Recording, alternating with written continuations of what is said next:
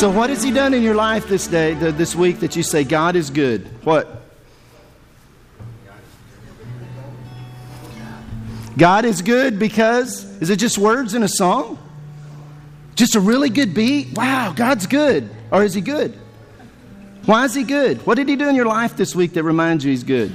How about a wedding anniversary? How many years? 17. To be married to that guy, God is good. Amen? God's good. Marriage. What else has He done? Miss D. Amen. Grandson graduated and serving God and loving God that way. Amen. What else?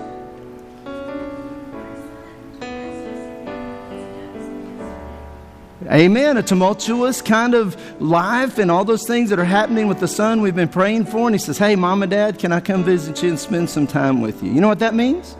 God's good. Yeah. He ate a lot. God's good. He gives us the provisions to feed Him. Amen. Why is God good in your life? Is it just words?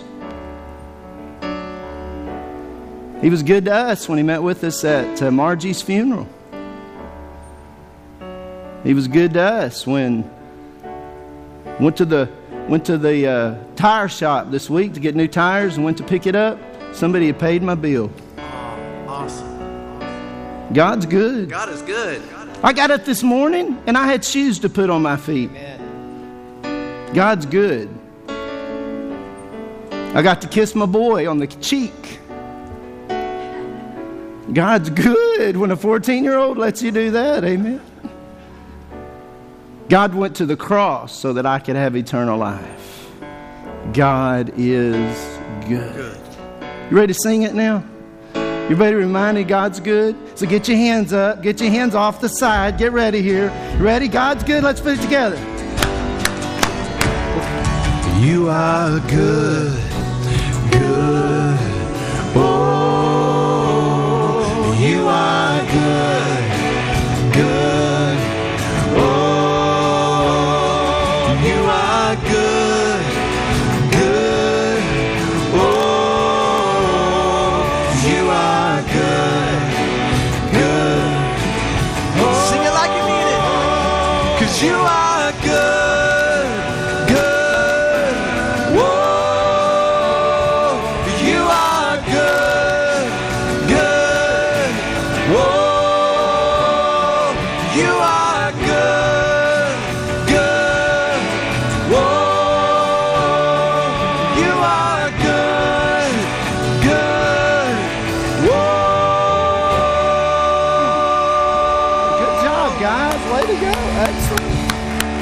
We get led by some of the greatest musicians and people in all of the world. Thank you so much, and thank them this morning for doing such a great job and being here and being a part of that.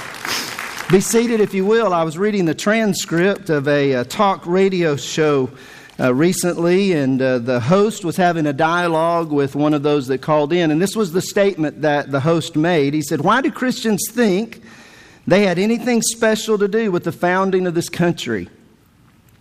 Anybody who reads history books knows that Christianity was no more involved in America's founding than any other religion." Unfortunately, and I believe inaccurately, that this seems to be the prevailing current of thought that's present in our country today. But I want you to know that the truth of the matter is that our nation, America, was and is based on the Judeo-Christian principles that we find outlined for us in Scripture. And through history, our country has not been ashamed to let people know exactly that. For instance, in 1838, the New York legislature, of all people, they declared this is a Christian nation. 99 hundredths, if not a larger proportion of our whole population, believe in the general doctrines of the Christian religion. In 1892, the Chief Justice of our Supreme Court, he declared that in this court, talking about the Supreme Court, in this court's opinion, the United States is a Christian nation. Woodrow Wilson, our nation's 28th president, in his famous address entitled "The Bible in Progress," made this statement: "America was born a Christian nation." America was born to exemplify that devotion to the elements of righteousness which are derived from the revelations of Holy Scripture. Monday, Memorial Day, the day that we'll be remembering those that have sacrificially shed their blood and given their life so that we have the privilege to pursue life, liberty, that we have those inalienable rights that are given to us, and I believe beyond a shadow of a doubt, as did our founding fathers. The only reason that we have those is because of what Psalm 33:12 tells us, which is, "Blessed is the nation whose God is the Lord." So, Christian, let me ask you this morning, what role should you play in society?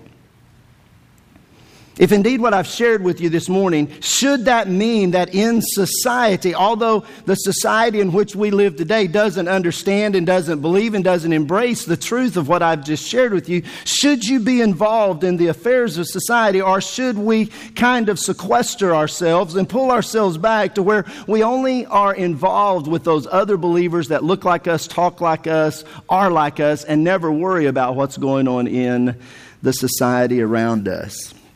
I'm going to pause right here and say I'm excited about our upcoming series that begins next Sunday morning. We're going to be talking about the knot. It doesn't matter whether you are married or going to be married or have been married and never are going to get married again. Whatever your situation is, there are things in this study we're going to look biblically that it's good for all of us to understand. But don't get ahead of me today. We're going to close out this series on our identity crisis. And what I have to share with you today, it's kind of the culmination of everything that we've discussed up until this point. And it's my prayer that we'll also get something out of this morning. In this series, we've been looking at what it means to be a Christian. Specifically, what does it mean to be a member of Oak Ridge Baptist Church? Because we want to know what we believe, why we believe it, and we also want to know how to share that with others. That's what our theme is for this year, right? What's our theme? Who's going to be unashamed? Me. I'm going to be unashamed. I'm going to know what I believe, why I believe it, and how that I can share it with others. Because it's not my mama and daddy's religion. It's not my church's religion. It's not some denomination. It's my belief. It's my understanding. And this whole theme is coming out of our theme passage, or our focal passage for this year, which is 1 Peter chapter 3, verses 13 through 17. Somebody share that with us this morning. Who's got it? You got it? Good job, Brandy. Who is there to harm you if you are zealous for what is good? But even if you should suffer for the sake of righteousness, you are blessed. And do not fear their intimidation, and do not be troubled, but sanctify Christ as Lord in your heart. Whew, my heart's beating. Take a breath. It's okay. We all hyperventilate at this moment. Good. Always being ready. Always being ready to make a defense for anyone who asks you to give an account for the hope that is in you, yet with gentleness and reverence. And do not be troubled. Do not fear their intimidation. Did we back up to there? Oh, yes, we did. But sanctify Christ in your heart. Yep. Go ahead. Start right there. But sanctify Christ as Lord in your heart. Sanctify Christ in your heart. Always being ready. Always being ready to make a defense for anyone who asks you to give an account for the hope that is in you, yet with gentleness and reverence. And keep a good conscience. And keep a good conscience, so the thing in which you are slandered, those who revile your good behavior in Christ will be put to shame. For it is better, if God should will it so, to suffer for doing what is right rather than what is wrong. Excellent job, Miss Brandy. Excellent job. Now, what this leaves us with, if indeed that's what we're called to be, unashamed, how does that impact our role in society?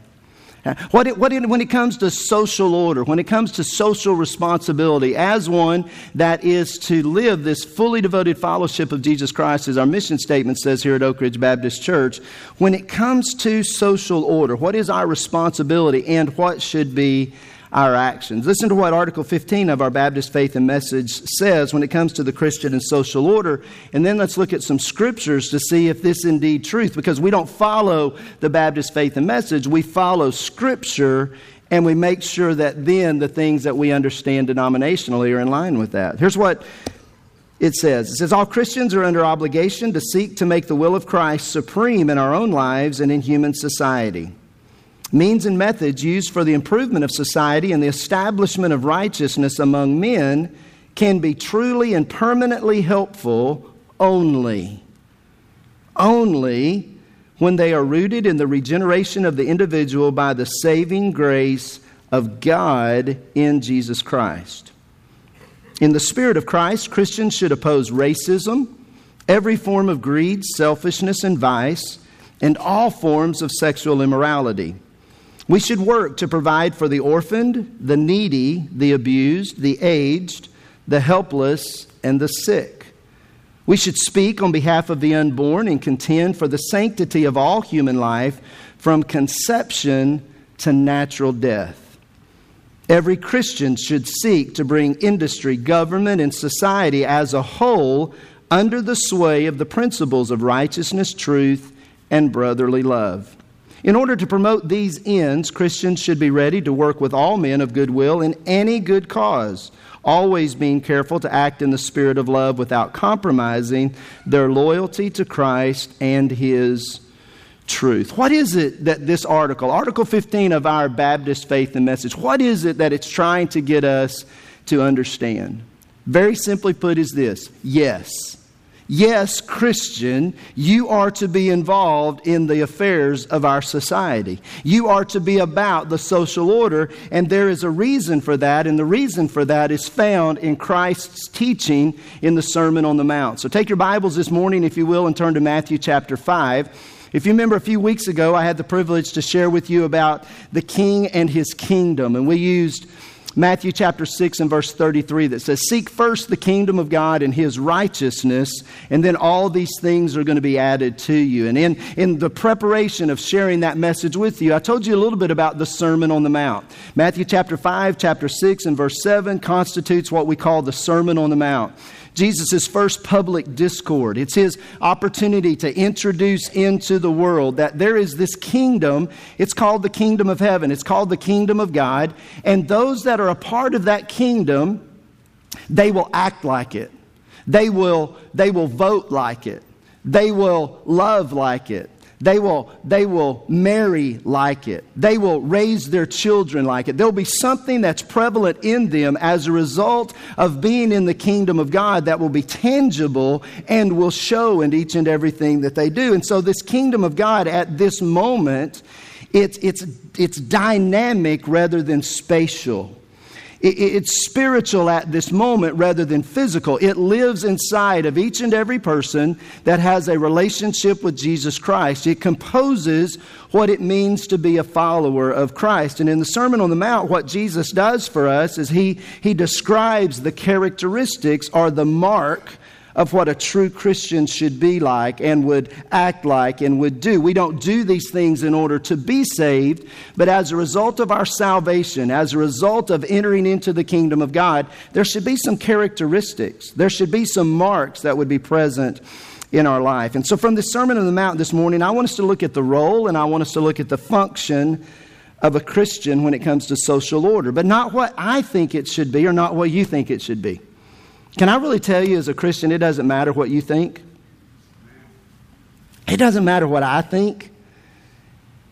You know what matters? What Jesus thinks. And His Word has been given to us to make sure what I think and what you think are in line with His thinking so that we'll have the characteristics and the mark of the Christian faith. So I want to talk to you about the role and the function of the Christian, and then I want to give you some ways and means that we can put that into practice when we leave here today. So let's begin looking at Matthew chapter 5 at the Christian's role in society. That's what we understand from Article 15 of our Baptist Faith and Message. We should be involved in society. And it comes out of Jesus' teaching here in Matthew chapter 5 and verse 13. This is what Jesus says. He says, "You are the salt of the earth. But if the salt has become tasteless, how can it be made salty again? It is no longer good for anything except to be thrown out and trampled under the foot by men." Do me a favor, if you have your Bibles this morning, you have it turned open there to Matthew chapter 5 and verse 13. Would you take your finger and put it on you? Just very carefully look right there at the word you. That's a second person plural pronoun. We know that in the Greek manuscripts. We understand when we decline this noun, we understand it's in the second person and it is a plural pronoun, which means everything that comes after this, it's corporately involved.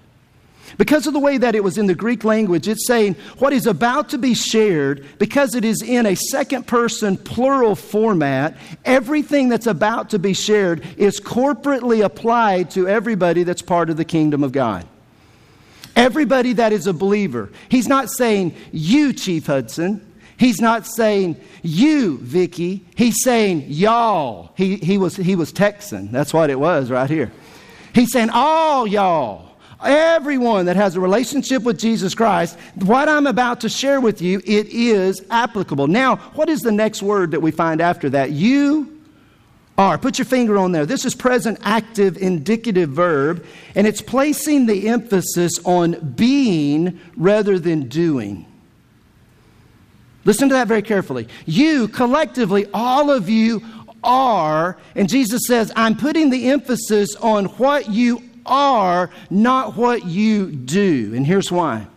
What you do will come out of what you are. If you are not a member of the kingdom of God, then you'll try to be religious, and there's some things that you can do for a period of time as long as you experience enough pain. If your marriage gets bad enough, you'll get religious and you'll try to be a better person. If your life gets tumultuous enough, you'll get religion and you'll do your best to try to change in your being something that will make your life not hurt so much. But you, those of you that are truly part of the kingdom of God, those of you that have truly been regenerated, those of you that have accepted Christ, you are part of the kingdom of God. And as a result of that are-ness, what flows out of you will show whether or not you truly have that relationship with me. In other words, only a relationship with Jesus Christ changes your heart, and until your heart is changed, your actions will not change. And there's some of you here today, and you've been trying to be religious. You've been trying to clean up your act. You've been trying to be a better person because things around you are messed up, but you keep slipping back into doing the same thing over and over again. Because there's no power in your life yet. You don't have a relationship. There's not been a regeneration. There's been a changing of your thought about some things, but there's not been a changing of your heart. And that's why your actions aren't what you want them to be. And the reason is most oftentimes it's because we come from this eclectic background of religion in our society today, and we take bits and pieces of all of this and we think that is truth. But when we go back to God's Word, we find that it's not truth.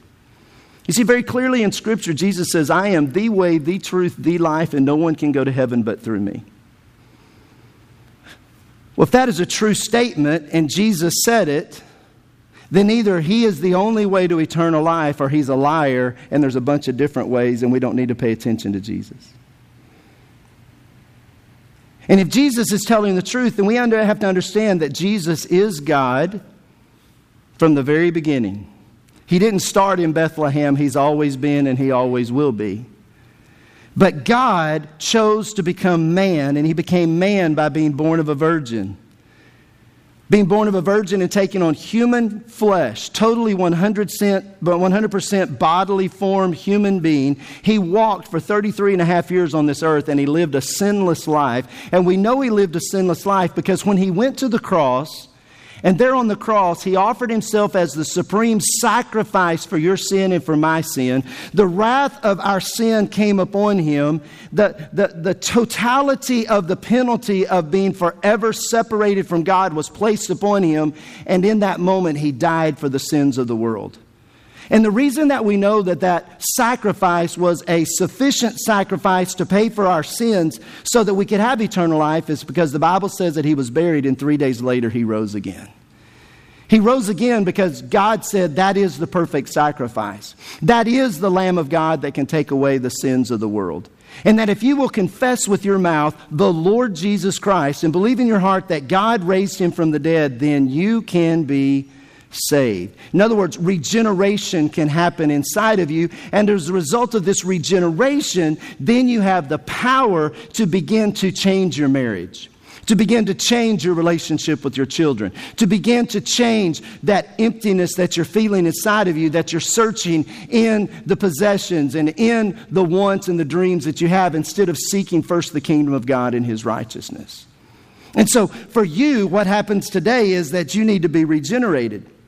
For others of us that have established that relationship with Christ and we're understanding that we're operating in, and what Jesus is trying to tell us is that corporately, all of us, you are what? The salt of the earth. What are we talking about this morning? We're talking about a Christian's role in society.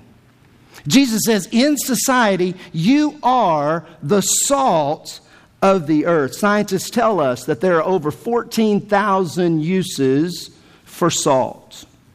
Sodium chloride, if you will. If you were to do a Google search this morning, please don't do that. I want your eyes right here. Do that when you get home, okay? But when I did a Google search on salt, 39 million different articles came up in some way, form, or fashion that had the word salt listed in them. This morning, I want to cover all 39 million uses of salt so that you can No, I'm not going to do that this morning. But I am going to cover 5. I want us to look at 5 functions of salt and remind ourselves as Christians what that means that we are to be doing in our role as Christians in the society in which we live. Number 1, we know beyond a shadow of a doubt, because none of us love unsalted chips, we know that salt does what? It seasons. It seasons. Salt adds flavor. It enhances what is present. Christians in the world should give life a wonderful flavor. When our marriage is interacted with someone that has an unsaved marriage, they should sense a flavor in that marriage that is much different. We should show others what abundant life is all about. We ought to make Christianity attractive and desirable, because the words that we speak and the meditation of our heart, it's always on the things of God. We're always being ready to offer a defense for anyone that asks us to give an account for the hope that is in us. But yet we do it with gentleness and reverence, because we are abundantly filled with the presence of God. We should season the world that is around us. Secondly, we know that salt preserves. It's something that causes things not to rot. Back in the olden days, right? We used salt on meat so that it would not rot. It would not decay, so that it could not be useful. Can you imagine the world today if all of the Christians were extracted? If you can't, just begin reading Revelation chapter 5 and read to Revelation chapter 22, and you'll get a pretty good picture of what the world is going to be like when Christians are raptured out of it. Our job is to be present. Our job brings preservation. This world is rotten, and it would be even rotten more if it was not for the Christian's presence in society. Salt heals. When our kids were little, and even Carson today, they wake up and they go, Mom and Dad, our throat is a little sore. We've got one of those little ulcers on our tongue. We say, well, quit lying and go get some warm water and some salt, right? What do we do with the salt water? We gargle. Why do we gargle? Because salt brings healing. Our kiddos are going to be headed off to Belize here in a few days. Our student mission team is going to be heading out. And by the end of those 10, 12 days that they're going to be in Belize, their legs and their arms are going to be totally eat up. There is every kind of bug imaginable in Belize, and they love white skin. And they just attract themselves to our boys and girls when they go to Belize. And so we take a day and a half at the end of the trip, and we take them on a little respite.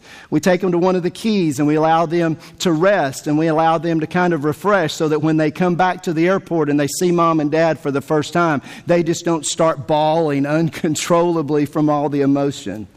And one of the things we do is we take them on a snorkeling trip, and they jump into the water, and almost immediately they go, "Ow!" Why? Because that salt is hitting those open wounds. But then by the end of that day and the next morning, they begin to see healing come into those locations.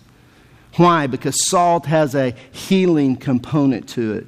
Jesus says, "Come unto me, all of you that are weak and heavy laden, those of you that are broken, I can bring healing into your life." And who is the flesh of Jesus that's at the office with them, and is at Orwell with them, and is at cheerleading camp with them? It's the Christians that are in this society that are to be sharing with them the truth and the words of Jesus Christ, because we are the salt, God working through us, that brings healing into other people's lives. Do you know salt also irritates? Now, I know what some of y'all are thinking right now is, yeah, I know a lot of Christians that irritate. Amen? Yeah, it does. It does irritate, doesn't it? We take an open wound and you pour salt into that open wound, it burns, doesn't it? Christian, do you know that's what you're supposed to be? Do you know when you're out in a world that doesn't live godly, in a world that does things contrary to Scripture, that when you stand up for the things of God, you should bring a little burning into other people's lives? Are we to do that ugly? No, because we go back to our passage of Scripture in 1 Peter chapter 3, and what does it tell us to do? Always make a defense to everyone who's ready, or anyone that asks you, give an account for the hope that is in you. But how do we do it? With gentleness and reverence. 1 Corinthians chapter 16, 13, and 14. Be on the alert. Stand firm in your faith. Act like men. Be strong. And let everything you do be done in what? Love. But if there is an open wound, I don't care how gingerly you pour salt into that, it is going to be irritated. And as Christians, we should bring irritation into the world around us with love, with gentleness, but because we are the salt, when things are not how they should be, it will bring irritation. But here's the other thing that salt does, the fifth and final one I'll share with you. Salt makes you thirsty. Can I tell you, when you live a life that's seasoning, and when you live a life that's bringing healing, and you bring a life that's showing abundancy in those areas in your life, there comes these moments that people become thirsty for what they see in you. That salt that you're living, that salt that you're spreading, that salt that you're doing on a daily basis. You don't know who's looking at you. You don't know who's watching you. You don't know what they're doing. And all of a sudden they begin to see, I thirst for what that person has. Isn't that what happened with Jesus and the woman of the well that Jake told us about last week? In John chapter 4, Jesus was talking to this woman at the well, and he's interacting with her. And Jesus says, everyone who drinks of this water, this physical water, they're going to thirst again. And so many of your friends and so many of your family members and so many of your coworkers, they keep drinking from the cup of what the world says is going to satisfy that thirst that's inside of them. And it keeps making them not satisfied. And Jesus says, people are going to keep drinking of this physical water and they're just going to get thirsty again. But whoever drinks of the water that I will give him shall never thirst. But the water that I will give him will become in him a well of water springing up to eternal life. In other words, if we're in fact the salt of the earth as Christ has called us to be, our lives will create in those around us a thirst for the things of Jesus. So in this passage of Scripture, you are the salt of the earth. What Jesus is saying is, those of us that are part of the kingdom of God living in this world, those of us that have been entrusted with the mysteries of truth, because Jesus says, I talk to people in parables because only those that have ears to hear are going to listen. Only those that are regenerated are truly going to want what we find in Scripture and to take action on that. These are the vessels through which the Holy Spirit lives and can minister into others. You who are the salt of the earth, you are to live your life in such a way that you season the earth, you season society, and as a result of that, this will preserve it, heal it, irritate it, and create a thirst in it for the things of God.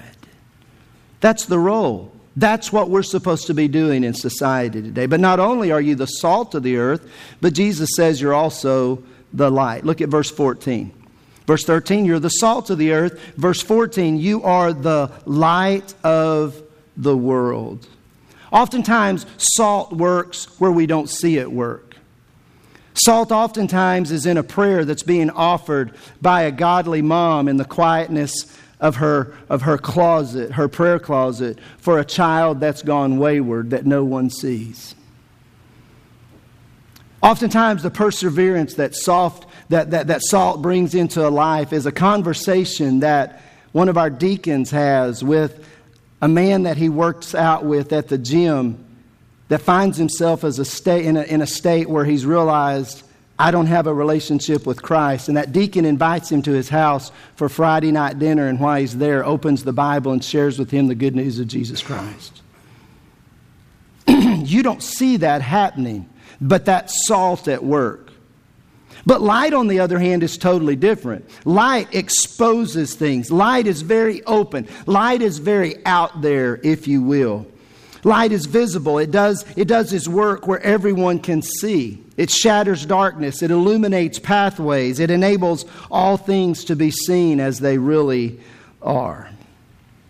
And in this passage of Scripture, Jesus is declaring that if we will allow Him to live in us and to live through us, then we are going to illuminate things for what they really are.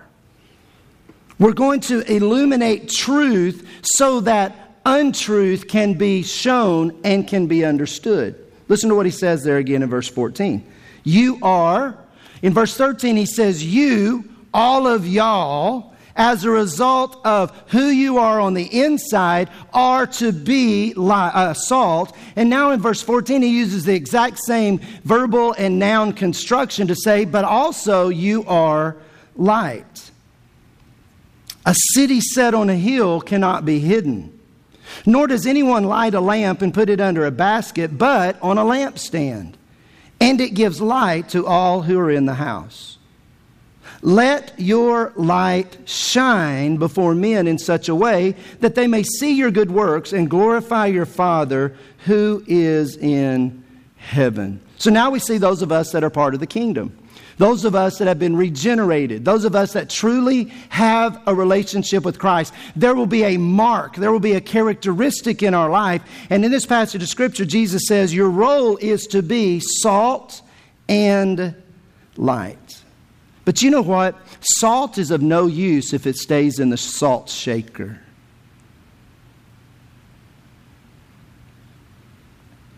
That's where some of you are this morning. You're regenerated, but your salt always stays in the shaker, and it's not doing anything good in society. Salt has to be shaken out of the shaker in order to be effective. For others of you, you have the light through regeneration, but you've chosen to put a basket on top of it. You've chosen to say, I'm saved, I've got my fire insurance, I'm not going to hell, but I'm just not the person that wants to live that out in front of the world. Oh, I'm going to go to church. I'm going to do my best to live my life in such a way that I have the blessings of God for me, myself, and I, and my family. But I'm not willing to take the risk to take that basket off in my job and with my friends and with my neighbors, because that's a lot of work.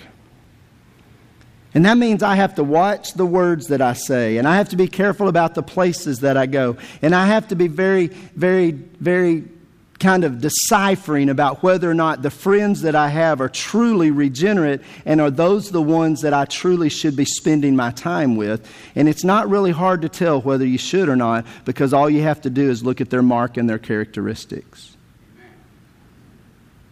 Oh, they're saved, they just never go to church. Oh, they're saved, but every time we try to open the Bible to they go, oh no, there's just two things you don't talk about, and that's religion and politics. And the words that they speak never glorify God. And so we put that bushel over our light. Because after all, it'd be just a little uncomfortable to make a change. And is it any wonder that society is rotting around us? And Christians are just throwing up their hands and saying, well, that's just the way it is. We're closer to the Lord's return than we've ever been before. And Jesus says, no, y'all are the preservers.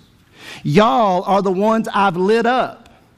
Y'all are the ones I put the light inside of so that you can expel the darkness, come to these four walls and be equipped, and go outside the four walls and make a difference in the society in which you live.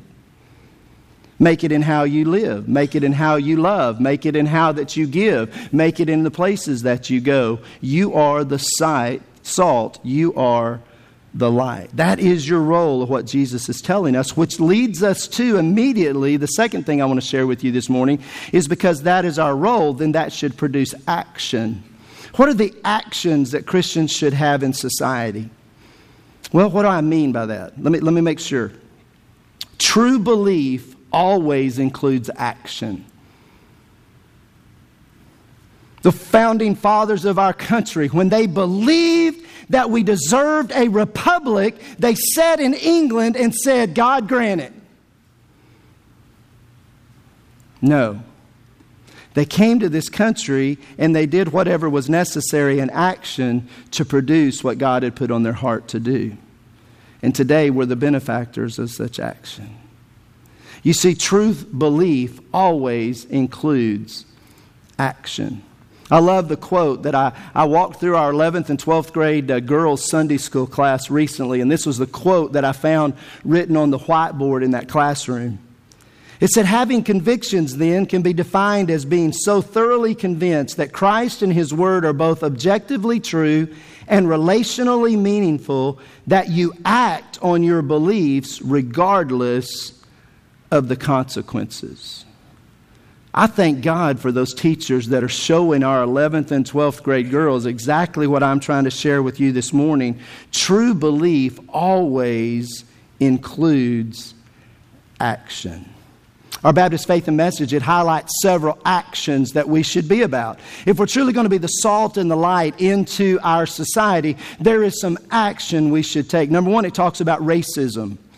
If you know anything about the Southern Baptist Convention, if you know anything about our background, you know that the Southern Baptist Convention came into existence over the issue of slavery. And our convention, our founding fathers, of our conviction, they were on the wrong side of that story.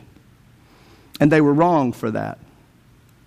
We have openly admitted our wrongness. We have repented of our sin. We have called out to a society and said, our founding fathers were on the wrong side of that. They did not rightly interpret Scripture.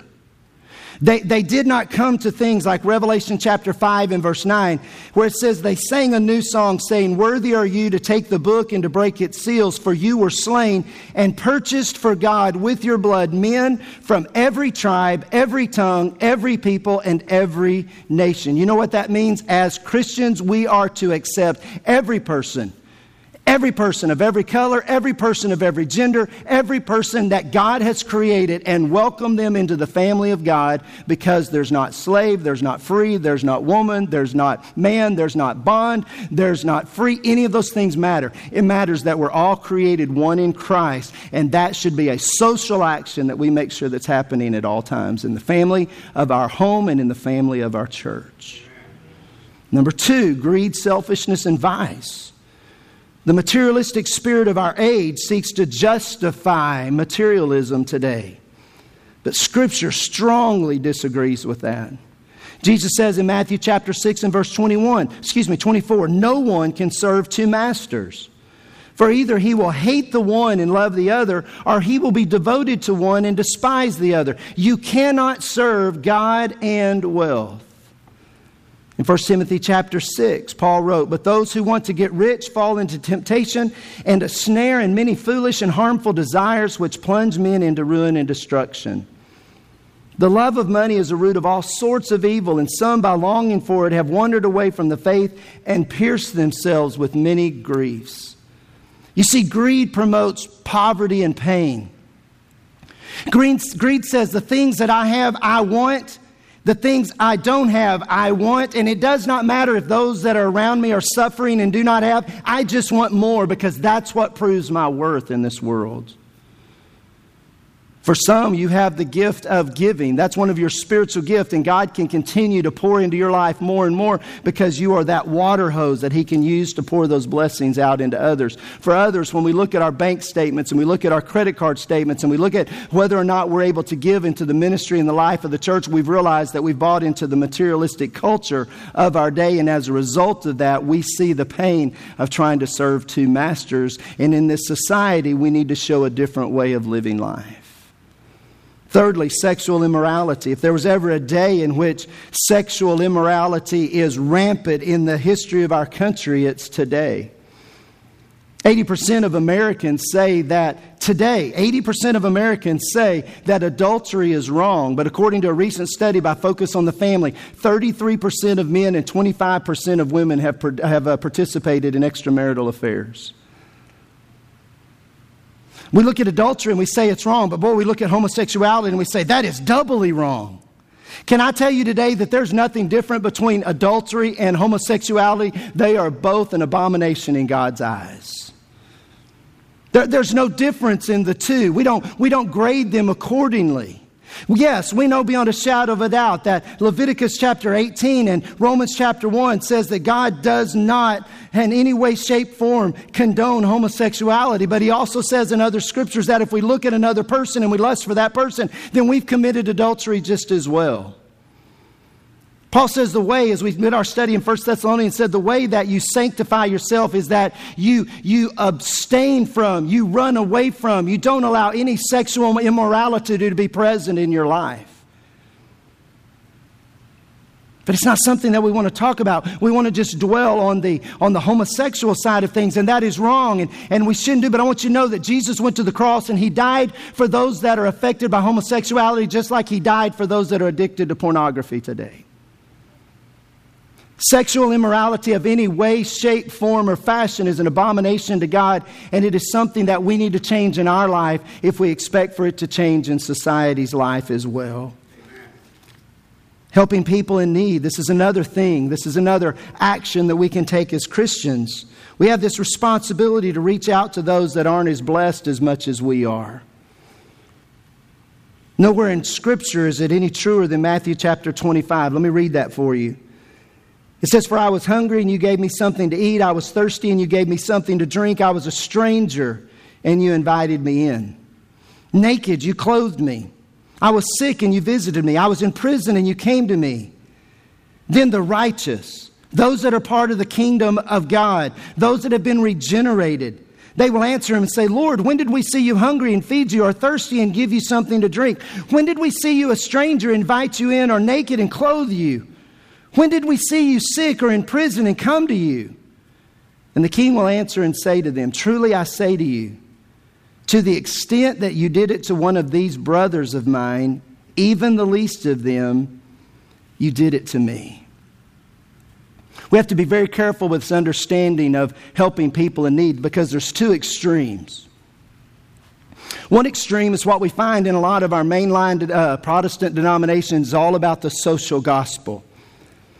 We need to build orphanages, and we need to build water wells, and we need to clothe those that don't have clothing, and we need to build homes for those that do not have no home. And it's all about doing, but they never share the good news of Jesus Christ to bring regeneration and eternal life into a person's heart.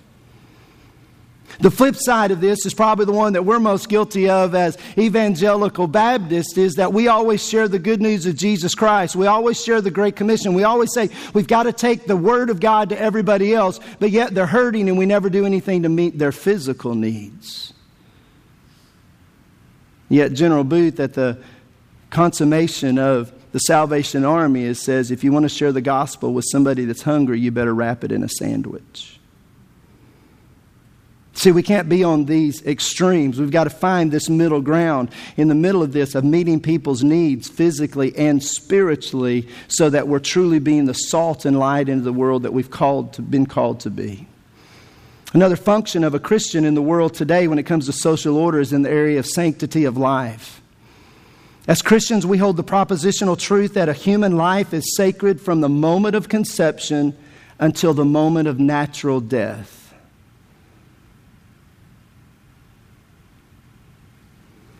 We oppose abortion, euthanasia, and any form of assisted suicide. God is the giver of life, and as such, we have no right to interact with His divine plan for a person's life and to take it at any moment using any mechanism or using anything whatsoever. And that includes messing with an unborn embryo in an attempt to try to bring healing into someone else's life.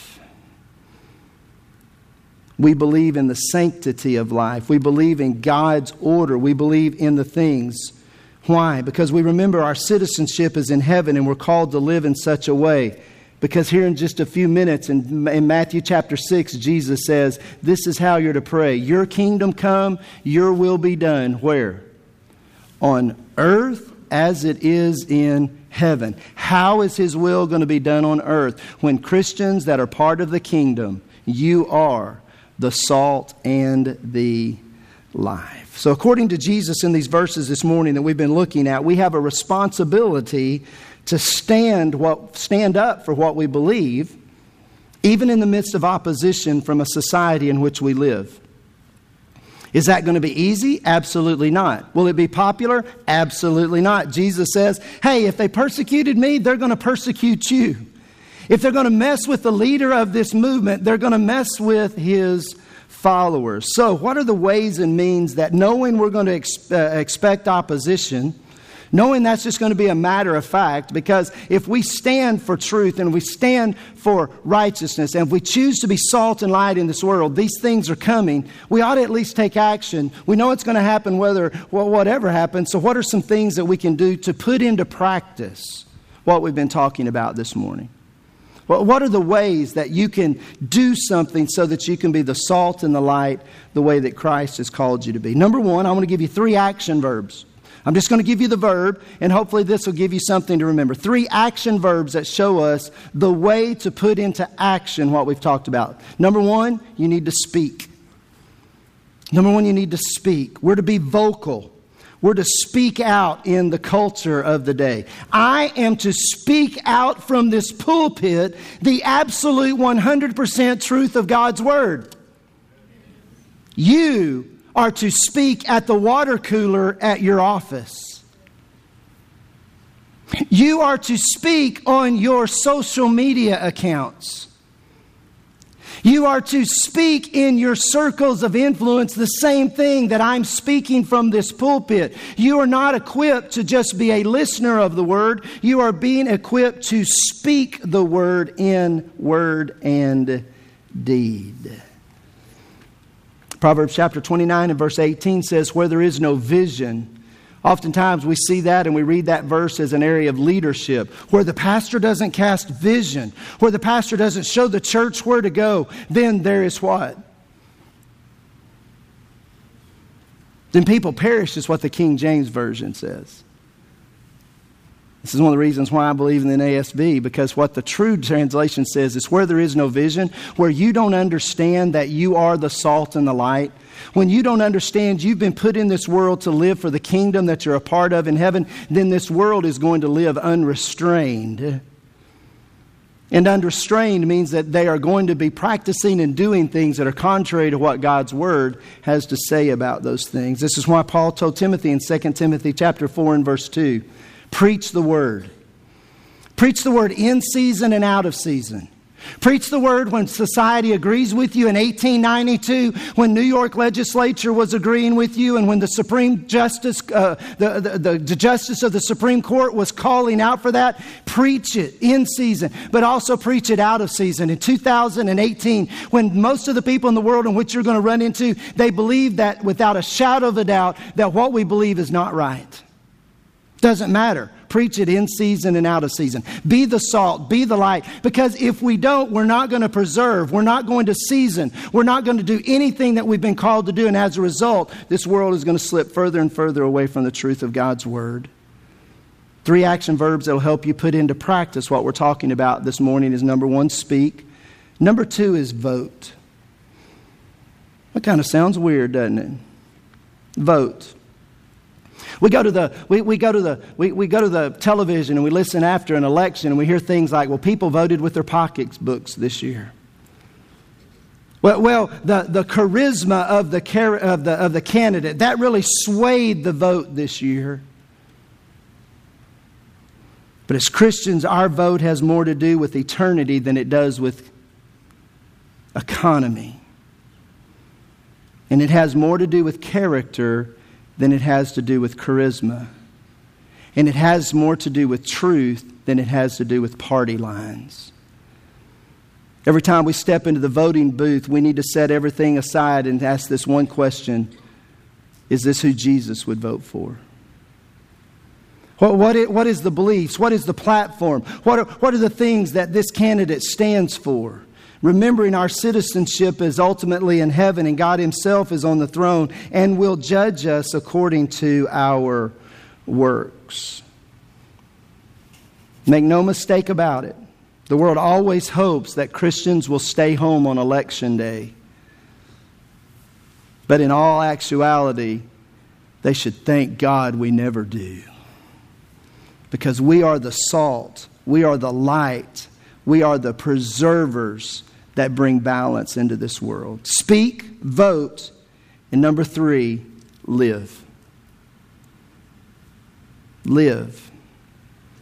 We can give the greatest defense. I'm excited about our apologetics discipleship class that's going to be happening starting in August. I'm excited about where that's going, but we can give the greatest defense for our belief in Christians, as Christians. We can go to the ballot box and we can vote for the most spiritual and the most godly candidate that we possibly can. But if you don't live your faith in front of those that you come in contact with on a daily basis, you won't have the impact that God's calling you to have. How we live tells the tale.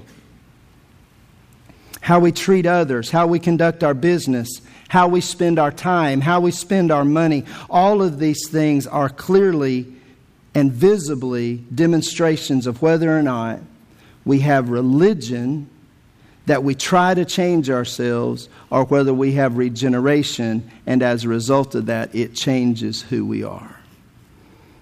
So here in a few moments, we're going to be dismissed, and we're going to walk out these exit doors, and our ushers are going to be here, and we're going to take our tithes and our offerings.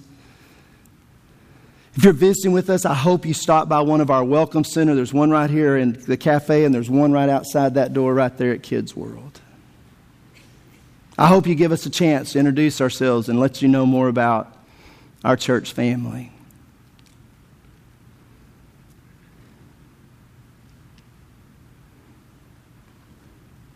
But when we walk out that door,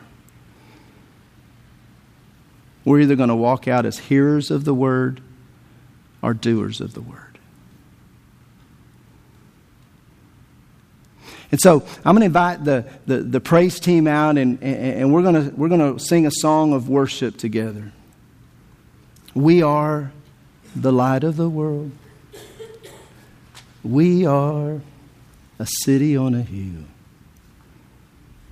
We are the light of the world, and we gotta let the light shine. And as we're singing those words, I'm going to ask you to be open to what the Holy Spirit is saying to you this morning.